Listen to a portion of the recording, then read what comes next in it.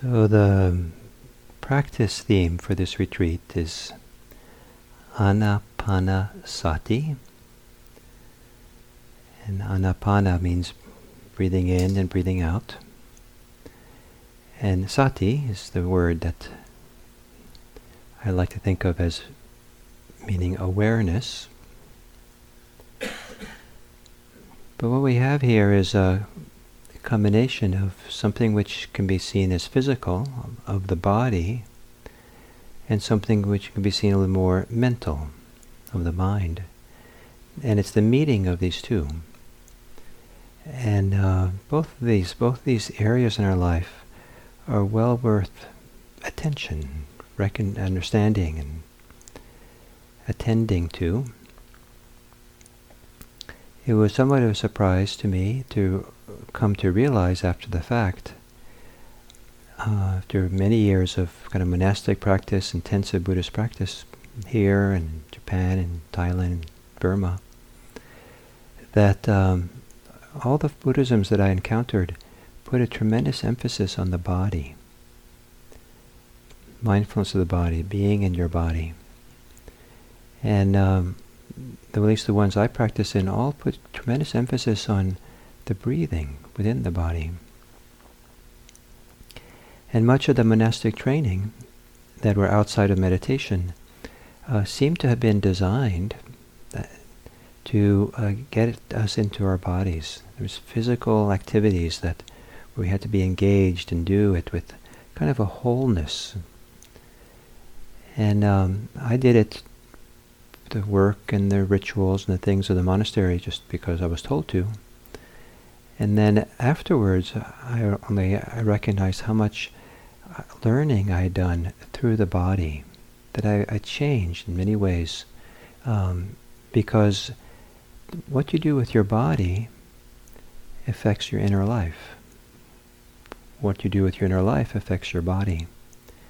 And so putting your body, being in certain positions and postures, affects the mood, affects our understanding, our attitudes, all kinds of things can change us.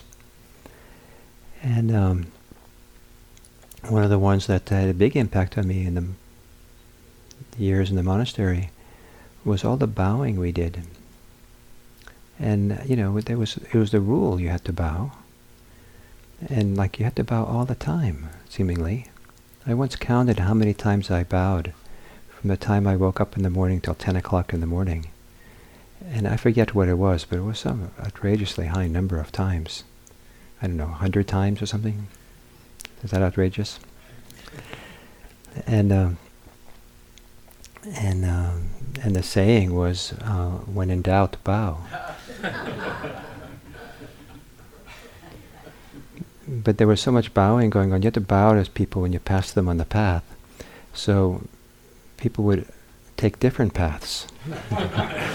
So you wouldn't have to bow so much. Here comes someone. Go around the building. And but there was all this bowing, and the bowing affected me. There's something physiologically of putting the hands together in front of the heart and dipping down, and there's some kind of softening, some kind of probably for different people different effects, but some kind of appreciation. For me, gratitude, maybe a little bit of humility, respect, maybe a little bit of reverence, maybe that kind of rubs off from putting the body in that posture. And it had a profound effect on me when, maybe a funny, a strange story. After living at Tassajara Monastery for about 3 years, I left, and I was walking down College Avenue in Berkeley, and there were all these people there walking on the sidewalk, and I felt like I wanted to bow to them like we did in the monastery. But I felt I couldn't just, bow to people, strangers on the street. That'd be weird. So I felt this, kind of this longing to bow, and then at some point I saw across the street, halfway down the block, I recognized someone who'd been to Tassajara during the summer. And so I ran over her, ran after her, said, stop. I need to bow. So, silly story, I guess. But I think what's not silly was the sense of there was something had moved inside of me emotionally in a profound way. It had to do with a certain kind of reverence, respect, appreciation, gratitude that started to live in me that kind of wanted an expression. And I learned that some things grow by expressing them. It's one of the reasons I bow at the end of a sitting, because generally I have a lot of appreciation and gratitude at that point. And so it's a way of expressing it somehow, and exactly how it expresses it, or I don't, I can't explain so much, but it does for me. So this training through the body, kind of becoming embodied, connected to the body, both in meditation and in activities that we do. And we find in the teachings, the Buddha's teachings on mindfulness, after teaching the mindfulness of breathing, he taught mindfulness of postures and activities as we go about. So, when you're standing, you're standing. When you're walking, you're walking. When you're lying down, you're lying down.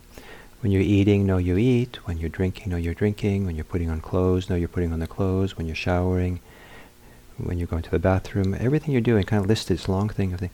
Really stay aware, stay present, be connected. And then because the mind and body are not so, or mind and the body and attention are not so distinct, as we become more embodied, we become more aware. It kind of comes together. And I've come to appreciate that, at least for me, that it's almost like I have two different bodies and two different breaths. I have the body that I have when I'm not aware, and I have the body that I have when I am aware. And they're actually quite radically different. I have the breathing I have when I'm aware, and the breathing I have when I'm not aware. It's radically different. With awareness, for me, it's not automatic, and certainly took time and practice. But with awareness, it's like it comes to life. It becomes freeing, or it becomes there's space and allowance, and there's a freedom for the body to be. Without awareness, it's too easy for tension to build up, too easy for resistance, and all kinds of bodily things that kind of maybe not so healthy for the body. So to live in a body that's aware is, I think, a very significant thing, very powerful thing. It's a kind of a safeguard. It protects us as well from some of the other ways the mind can operate that are stressful. But we have these two things, the body and awareness, and one of the things I'm trying to do here is to emphasize for you that there is this very important thing, awareness, the attentional qualities, the capacity for attention we have. And I think for many people it's very hard to make a switch. It's almost like a paradigm switch from thinking life is what we think that focus on life as if it's about what we're thinking about, versus life has a lot more to do about the awareness with which we touch life with, the awareness with which we receive life and welcome it and are present for it. So a lot of people live what I call about lives. Their lives are lives of aboutness. And what I mean by that is that if you're thinking, generally people think about something. So if I'm thinking about what's for lunch tomorrow, I'm thinking about something that's in the future, that's maybe hypothetical. I'm thinking about something which is maybe at this point just an imagination, and it's kind of a virtual reality. And I've spent an inordinate amount of time meditating, or thinking I was meditating, or pretending I was meditating, thinking about menus.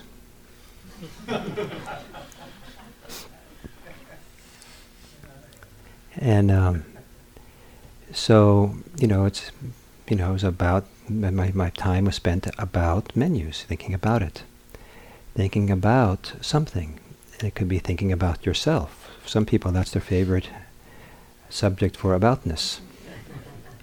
About yourself, about what happened yesterday, about what I'm going to do tomorrow, about how great I am, how terrible I am. It's all this world of aboutness, something we're thinking about, concerned with. We have objects for our thoughts, concerns we're thinking about other people. And, it's all kinds of things. That the subject of thoughts is the world of aboutness, what thoughts are about. And it can seem tremendously important to have these thoughts. In fact, some people only understand themselves in the life they live. The only way they know it is by what they think. They think themselves into existence. They have concepts and ideas and thoughts about who they are, and they need to keep them going. And some people spend an inordinate amount of time fantasizing or having conversations or planning whatever, because it's a way of solidifying or this persona of aboutness. Because if you don't keep the thoughts going, then it all drops away. I mean, who are you then if you're not thinking about who you are? So it's very important to keep thinking. And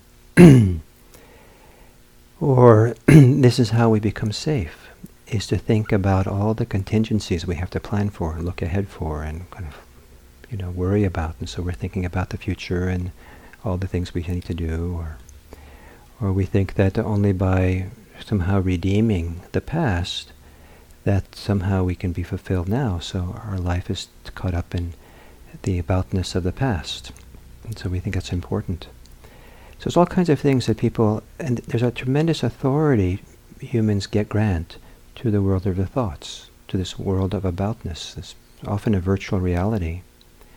That's where solutions are found. That's where, we'll be safe. That's where we take care of what we need to take care of, and that's just authority. This is important. Some people invest a tremendous amount of energy in thinking about things. But for me to keep saying, the world of aboutness, think about things, kind of casts a little different perspective on the things we think about that seem so incredibly important. If it's so crucial to think about these things. But no matter how crucial they are, maybe some of them are, but they still belong to the world of aboutness.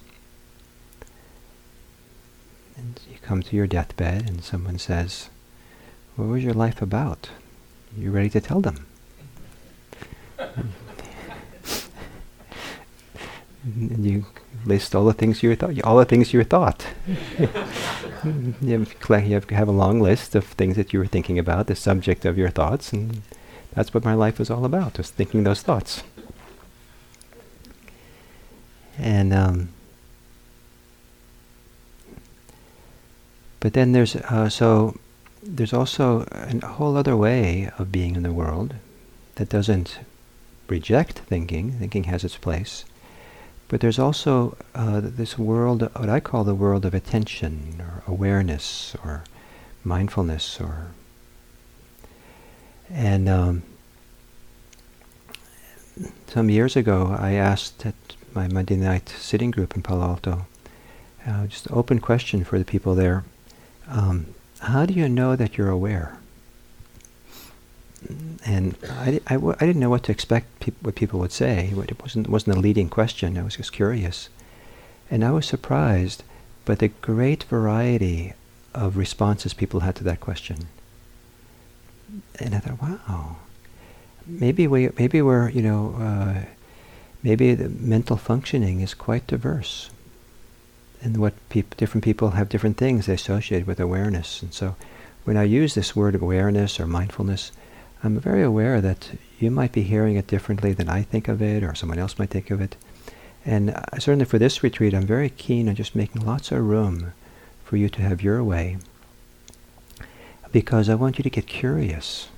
I want you to be interested and start making that paradigm shift where you switch your focus of your energy, the energy of attention, from the world of aboutness to something which is more intimate, more present, which is not about anything, but is a very kind of the expression of living, expression of life, which, I think being conscious, being aware is often seen that way.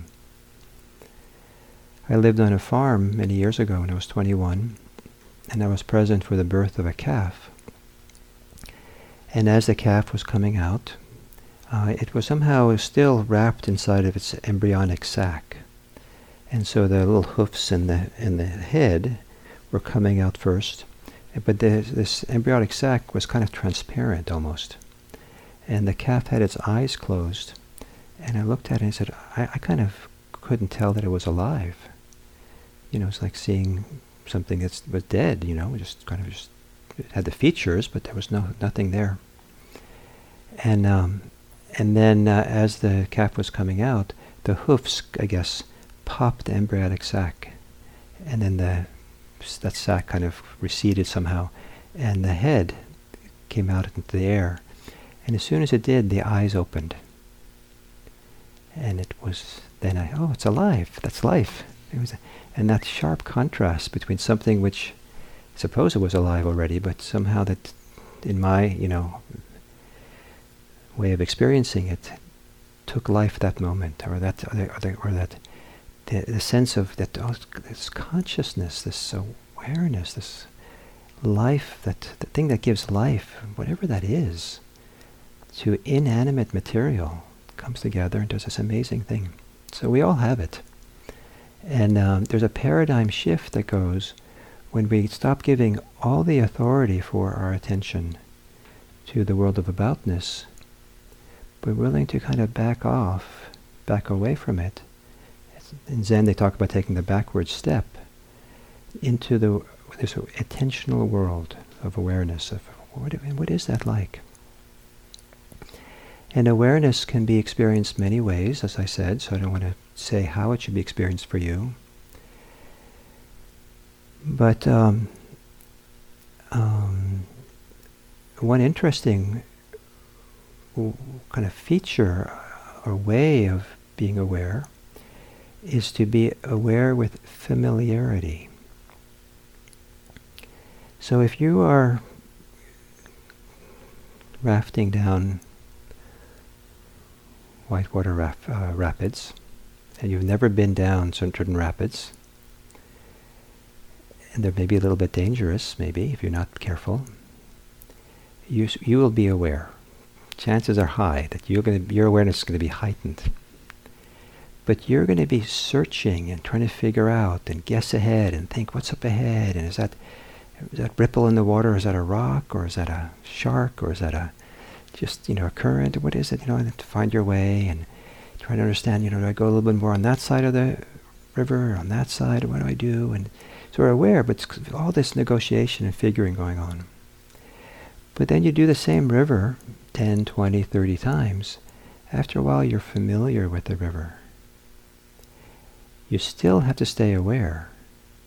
But now the quality of the awareness, or what comes along with awareness, is very different because you're familiar. And so there's a kind of ease, a kind of naturalness, or a kind of like you don't have to think about it. You don't have to figure out and guess and all the time. You just, it's like just paddle over to the left, paddle over to the right, bounce off that rock, exactly what it, and you're familiar, and so the awareness has a relaxed, peaceful, settled, some kind of way of being. So the same when we practice meditation, mindfulness meditation, breath meditation, body meditation, all these things, that one of the things we're looking for is that kind of familiarity. Some people, because of the way we talk about mindfulness, we're looking for insight, and some people are like boring in, looking to see, where's that insight? Am I going to see that thing? That's maybe sometimes that's too much the world of aboutness. That thing, I have to find that thing, that insight that we're supposed to have. But one of the things that we're trying to do, in addition to having some insight into things, also it's very important to have familiarity, real deep familiarity with something like our inner life, our body, our breathing, because then something shifts and changes with familiarity. We get familiar with the territory.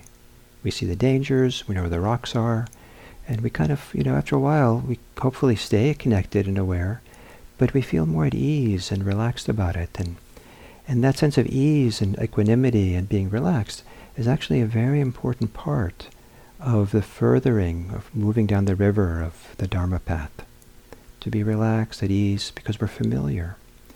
And I hope that all of you have been on enough retreats that you're kind of familiar with some of the dynamics of retreats.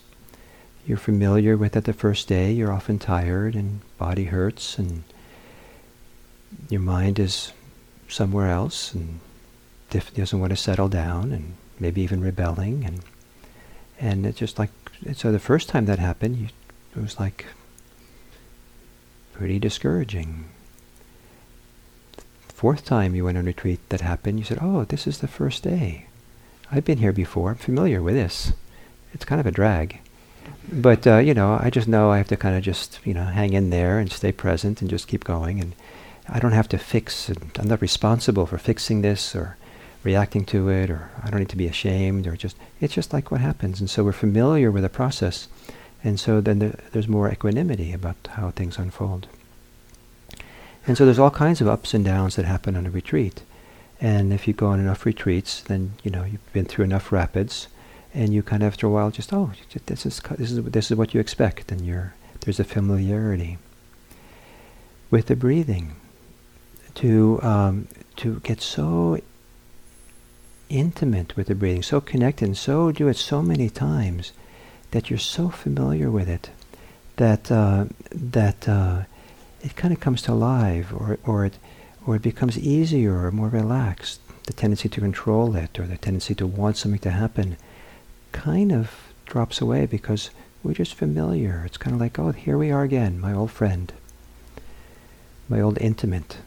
I think the word familiar comes from Latin meaning something like of the family.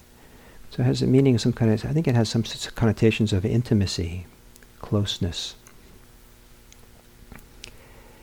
So what is it like to be familiar with your breathing? Maybe each of you will have a different understanding of what that means, but one of the things it means is repetition. Lots of repetition to become familiar. Lots of over and over and over again to become familiar with the breathing, the body, the tricks of the mind, the reactions, responses, all this stuff. That's how it works. Become familiar with it all. And as we become familiar with it all, one of the things we can become familiar with is how we're aware. So I don't know what awareness is, like I don't know what mindfulness is exactly, but we can be, but it's interesting to study whatever way you might be aware, how you're aware, meaning, are you aware? Some people have this sledgehammer approach to awareness, like just pounce on things, look at that. Some people are very tense in their awareness, dutiful, like they've been told to be aware, and by golly, they're going to do it better than anyone, like bore down and do. Some people are rebellious, and so I'll get around to it at some point, or I'm going to do it really my way. No one's ever seen anyone do it as creatively as me, but I'm going to, or some people do it hesitantly, or there's fear and we're held back. I don't know about this awareness thing. I don't know if I can be aware. Some people do it with heaviness, like, oh, it's so much work. Oh, here we go again, more work. Some people do it with a sense of playfulness. Just, I feel so lucky. I get to be in the playground of the Dharma, the mind, and get to explore. And there's all these different options of how we do it. And as we get more and more familiar, one of the very useful things to notice is, how are we being aware? Because how we're aware can make a huge difference on the effect of meditation, how it develops. Sometimes the how we're aware is agitating, and even though we're trying to get settled, it actually is counterproductive because we're so agitated and restless in the way we're being aware, or we're in a hurry, or we're always kind of expecting something, or wanting something, or holding something at bay, or all kinds of things. As we become more and more familiar with some of how we do it, slowly I think we'll learn to kind of relax and not be so invested in some of the ways that are not so helpful, and some of them might actually drop away, and being aware becomes simpler and simpler. And it becomes very simple. And, one of the ways of defining or describing a very, very simple awareness is an awareness which is equanimous, meaning it doesn't get stirred up or agitated by whatever it's aware of, just equanimous awareness. It might be possible to notice what degree thinking comes into play with being aware. Some people think they have to think to be mindful. Like mindfulness is a kind of an act of thinking. And that's okay. I mean, it helps some people.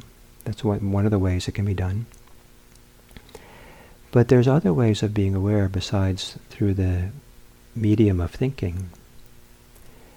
And I'm fond of examples like if you want to listen to a very faint sound far in the distance, you might close your eyes and you might allow part of your ordinary discursive thinking mind to get quiet, so you can really hear, what is that? And if you start thinking about what's the lunch menu for tomorrow, you probably put that down so you can listen. What's that sound? And there's a kind of a silent listening or silent awareness. In that silence, hear the sound. Or if you are putting your hand on top of maybe you're sanding a piece of furniture or cabinetry or something that you've made, and you want it really, really smooth. And so you put your hand and glide it across, but you want it so real smooth. You want the slightest little kind of sawdust or anything left. And so there also you might let your mind get really quiet and still, so that you have a higher sensitivity in your fingers to feel, is it really smooth? There's no dips or no bumps or anything, just really, just a silence. You're having a conversation with someone, you stop talking maybe you stop listening, to really feel it and be with it.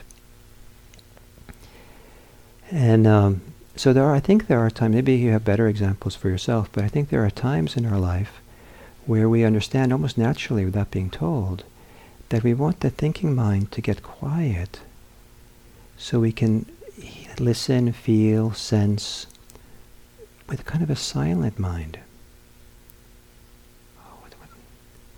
And so it comes in through the senses. It's registered somehow. And it's a different way of knowing than thinking about something. And some of the potential of Sati grows with making space and room for this more silent awareness to flow or to be. And it doesn't mean that we have to stop thinking, but the thinking should become peripheral. So we're not invested in it, we're not involved in it. It's not where the action is. If we think the action is in the thinking, that's where the action is. But if we think the action is not in the thinking, so let it kind of recede background. Don't be interested in it. Be interested where the action is in this kind of different kind of awareness, different kind of attention, within which maybe experiences occur, or in the senses, in the hand on top of the cabinet, in the ears, listening to that faint sound. And so kind of, and what's nice about this kind of more silent forms of awareness is it very connected to our senses. And the senses, and there's a wonderful aspect of what's called non-duality. Complicated philosophical topic. But what's really I love is that sensing and sensations are non-dual.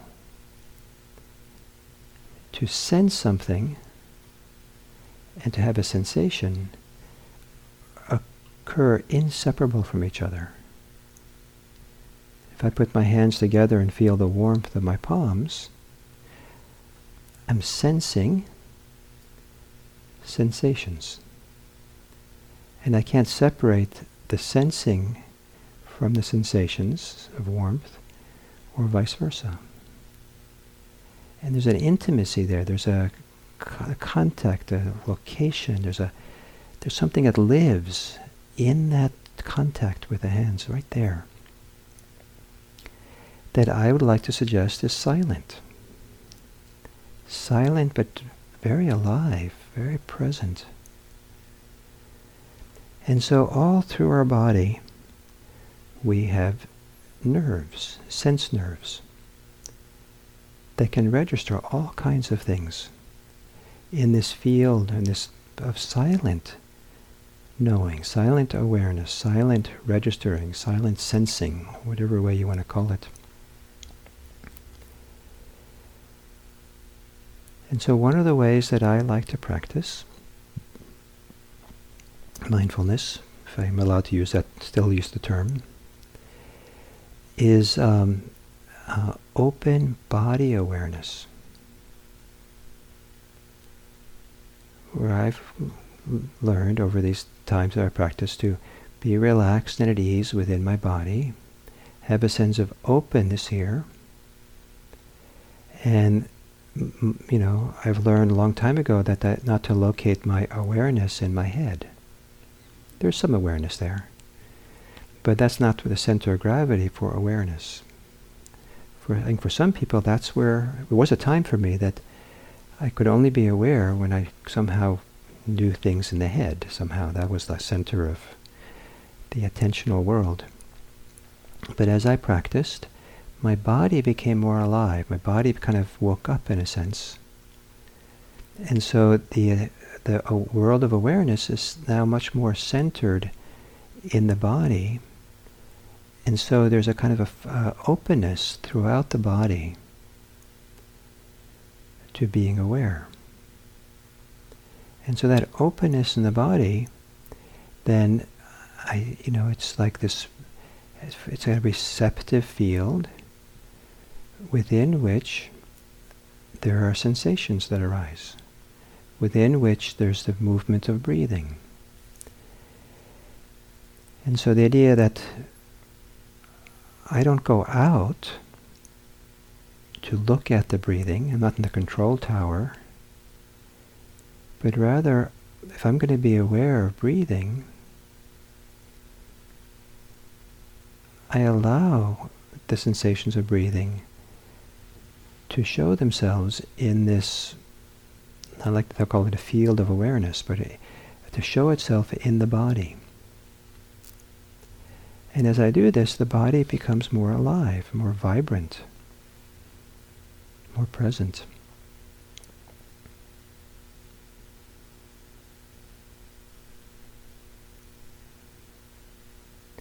So in this first tetrad, the third step that Inez introduced this morning was breathing in and breathing out. One is aware, one experiences, the word is experience, one experiences the whole body. And that can either mean your whole physical body, or it can mean that part of the body that comes into play with sensations as you breathe. So it's usually not the whole body then, but if you're really attentive, you can feel the effect, the rhythmic effect of movement and sensations through much of the torso, the back rib cage, the spine, down into the pelvic cavity, up into the head and the neck. There's all this subtle movement that goes on, and shifting and rhythmic sensations. So just feel all of it come and go, move, with this silent awareness, to sense and to feel. And then the instructions are to, having done that for a while, in good time, we become aware of the holding and the tensions in the body. And for a long time in my Buddhist practice, because of the particular forms of Buddhism I trained in, including Vipassana in Burma, I thought I wasn't allowed to do anything but just be aware. But then I learned eventually, there's no crime to relax. Imagine that. And so the idea, if there was a holding and tension, and it's easy enough to relax, settle. It's what the body wants to do anyway. It will do it if it's given half a chance. It'll relax and deepen. And there's layers and layers of relaxation that can happen. It's quite something to be with someone who's just died and see how much their face can relax. Because, a fair amount of how we are physically and even the musculatures of our face are held in place with certain tension, which has its roots in how the mind operates. And if that mental kind of activity of the mind has been unplugged, then before rigor mortis sets in, these muscles just relax in some deep way. So it'd be nice if you could relax before you die. And I think that's the movement that things want to go. The body wants to go in that direction, except the mind somehow holds it in place. So anyway, part of the practice to relax. And I think it's a great thing. I think having some focus on relaxing tension, and being attentive to how we hold ourselves, is a protection from getting tight, straining, building up pressure in the meditation itself. So we find that in this first tetrad, emphasis on experiencing, being aware of the body, relaxing the body. As the body relaxes, that supports the ability to be more aware of the body. The tension kind of makes it more difficult to really sense and feel intimately, deeply. It kind of holds, certain kind of things blocked up or tense. But as we relax, it kind of frees certain energies. And you can see it kind of dramatically if you've been really tense for a while. Like, example I like is if you hold a fist really tight for a long time, and then you let it go, relax it, you feel nice energy flowing through. Everything's been freed up. And so the same thing can happen when we meditate slowly, as little micro relaxations happen. We're also then releasing kind of the energy or the flow or the ease or, in the body. The body becomes more alive or something. And, and as we do that, there's more awareness. There's more sensitivity to where the holding is, and there's more letting go. The Buddha put tremendous amount of emphasis on mindfulness of the body. I can't probably underscore how much the Buddha emphasized this. And there's three major discourses having to do with Sati, and one of them is called mindfulness, the Sutta on mindfulness of the body. And It begins with the first tetrad, the one of Anapanasati. And then he says, as one abides in this way, with the breathing, one's memories and intentions based on worldly life are abandoned. With their abandoning, one's mind becomes steadied internally, quieted, brought to singleness, and concentrated.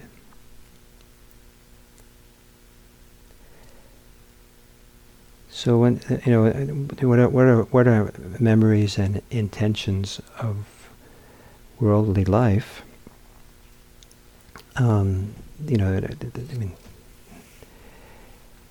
I think to give, to make it a little easier for ourselves, to be generous to the Buddha, I think just means all the ways of greed, hate, and delusion that people live with in the world. Or the memories and intentions that are behind 95% of what we read about in the newspaper. That's worldly life. And so there's something about practicing this mindfulness of the body that we begin to shift, a paradigm shift. And some of the worldly concerns we have, greed and hatred and aversion, begins to diminish. Now, why is that? So in this discourse, the Buddha goes on, after a tremendous lot of emphasis on how important it is to be in this flow, or this fullness, or this aliveness of the body, being in the sense body, and let the really kind of settle in and relax in and let it kind of be there. He then makes these analogies. He says that, so first he says, if you take a really heavy stone and throw it against a soft, wet piece of clay, it'll flatten out the clay, just kind of destroy it. But if you take a ball of yarn and with all your might throw it against a big, solid wooden door, the door doesn't care. Just bounces right off. In the same way, when we do not have mindfulness of the body, then Mara can come along. He says, Mara. Mara finds an entry in us, finds a support, finds an opportunity with us. And Mara is sometimes seen as these psychophysical forces of temptation, of distraction. The primary ones are craving, aversion, and greed. So craving, aversion, and greed get a foothold in us when we don't have mindfulness of the body. And how I understand this is that when we're really at ease and rest in the body, sensing the body, feeling the body, it's kind of filled. There's a stability, there's a sense of self-possession, self-mastery, sense of self-awareness, that we're not tricked, we're not pulled into another world. But if we're not connected to our body, it's a lot easier in that emptiness of body for our thoughts, our ideas, our desires, our greeds to somehow, we're not really paying so much attention. We're not resting in a good place here. And we get tricked and pulled into that world. The other example he gives here for this is, if the water jug is empty, then you can come and fill it. But if the water jug is full of water right up to the brim, then you can't add any more. So if you don't have mindfulness of the body, then you're like an empty vessel that Mara can come along and fill it. Greed can come and fill it and take over. But if you're really present and stable here in this body, then there's no more room for Mara to operate. No more room for greed and aversion to find its way in or find have much control or any much to say.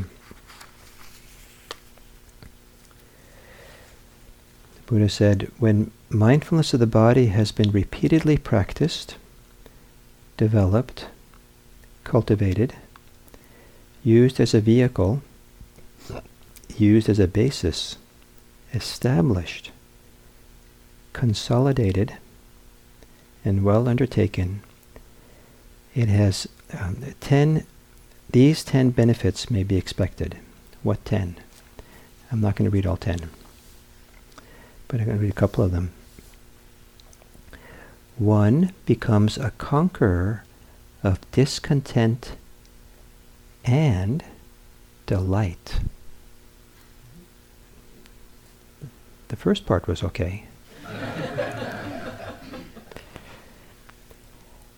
And discontent does not conquer one. One abides overcoming discontent whenever it arises.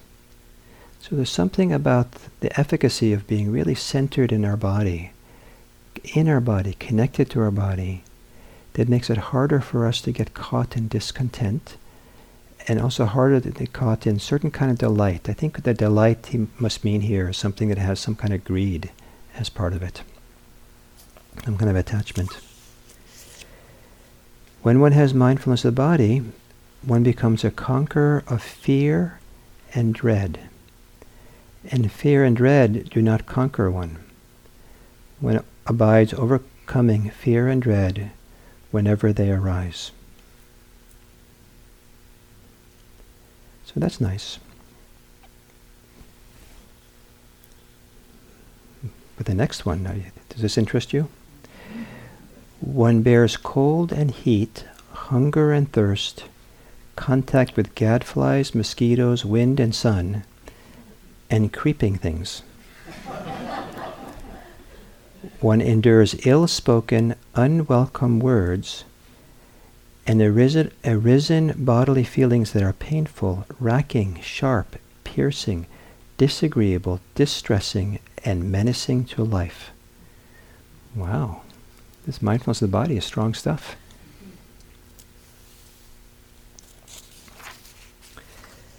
It is strong.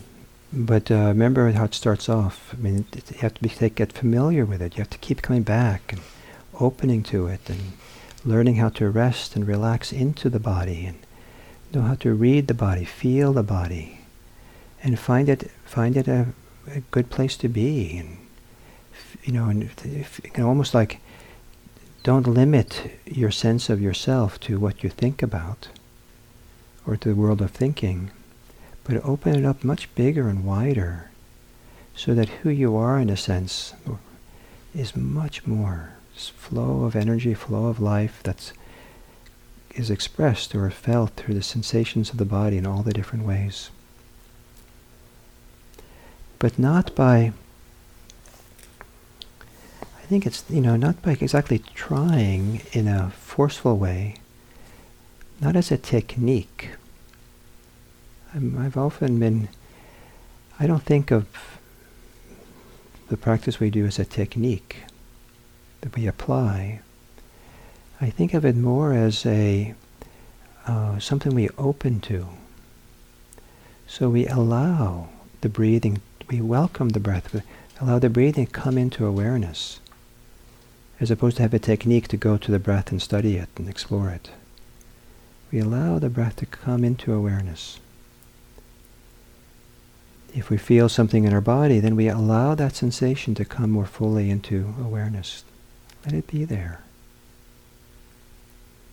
Not the technique of going there, investigating and studying it so much. That's valuable to do. I don't want to knock that, but there's another option too. This other option of kind of sensing and allowing and opening, open body awareness. The body starts becoming more alive and filled. And the language the Buddha uses for the body being filled is language like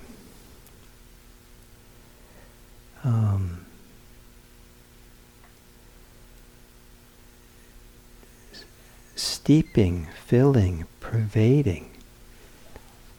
Steeping, filling, and pervading through the body.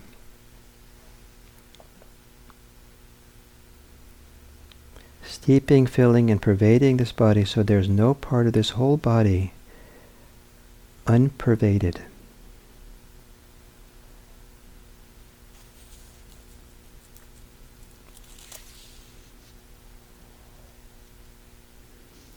One abides in equanimity. Here the translation is mindful and fully aware.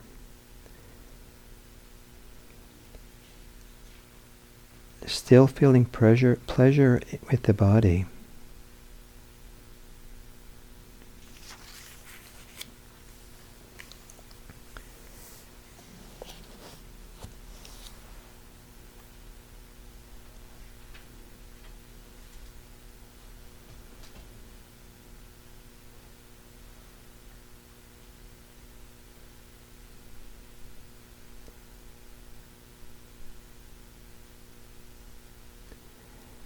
So what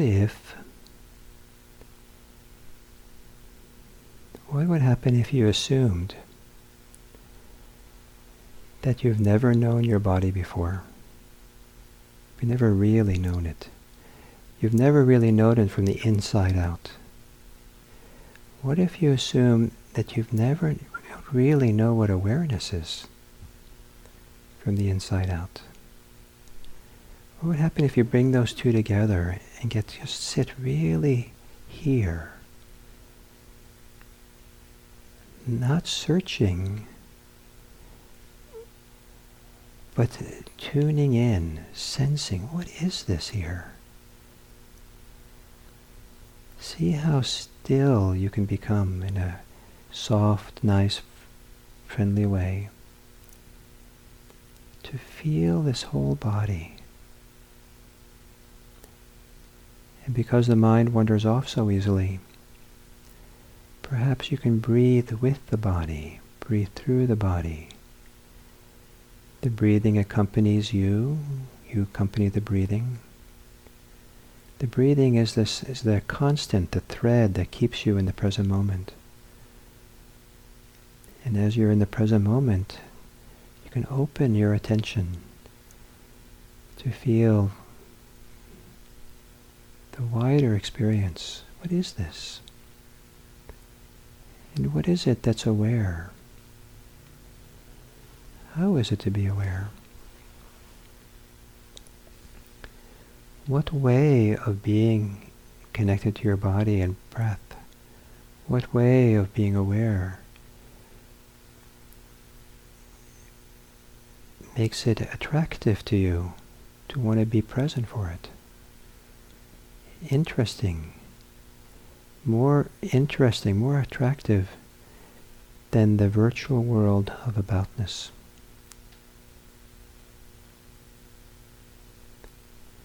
Perhaps you might even, in the course of this retreat, get a little bit tired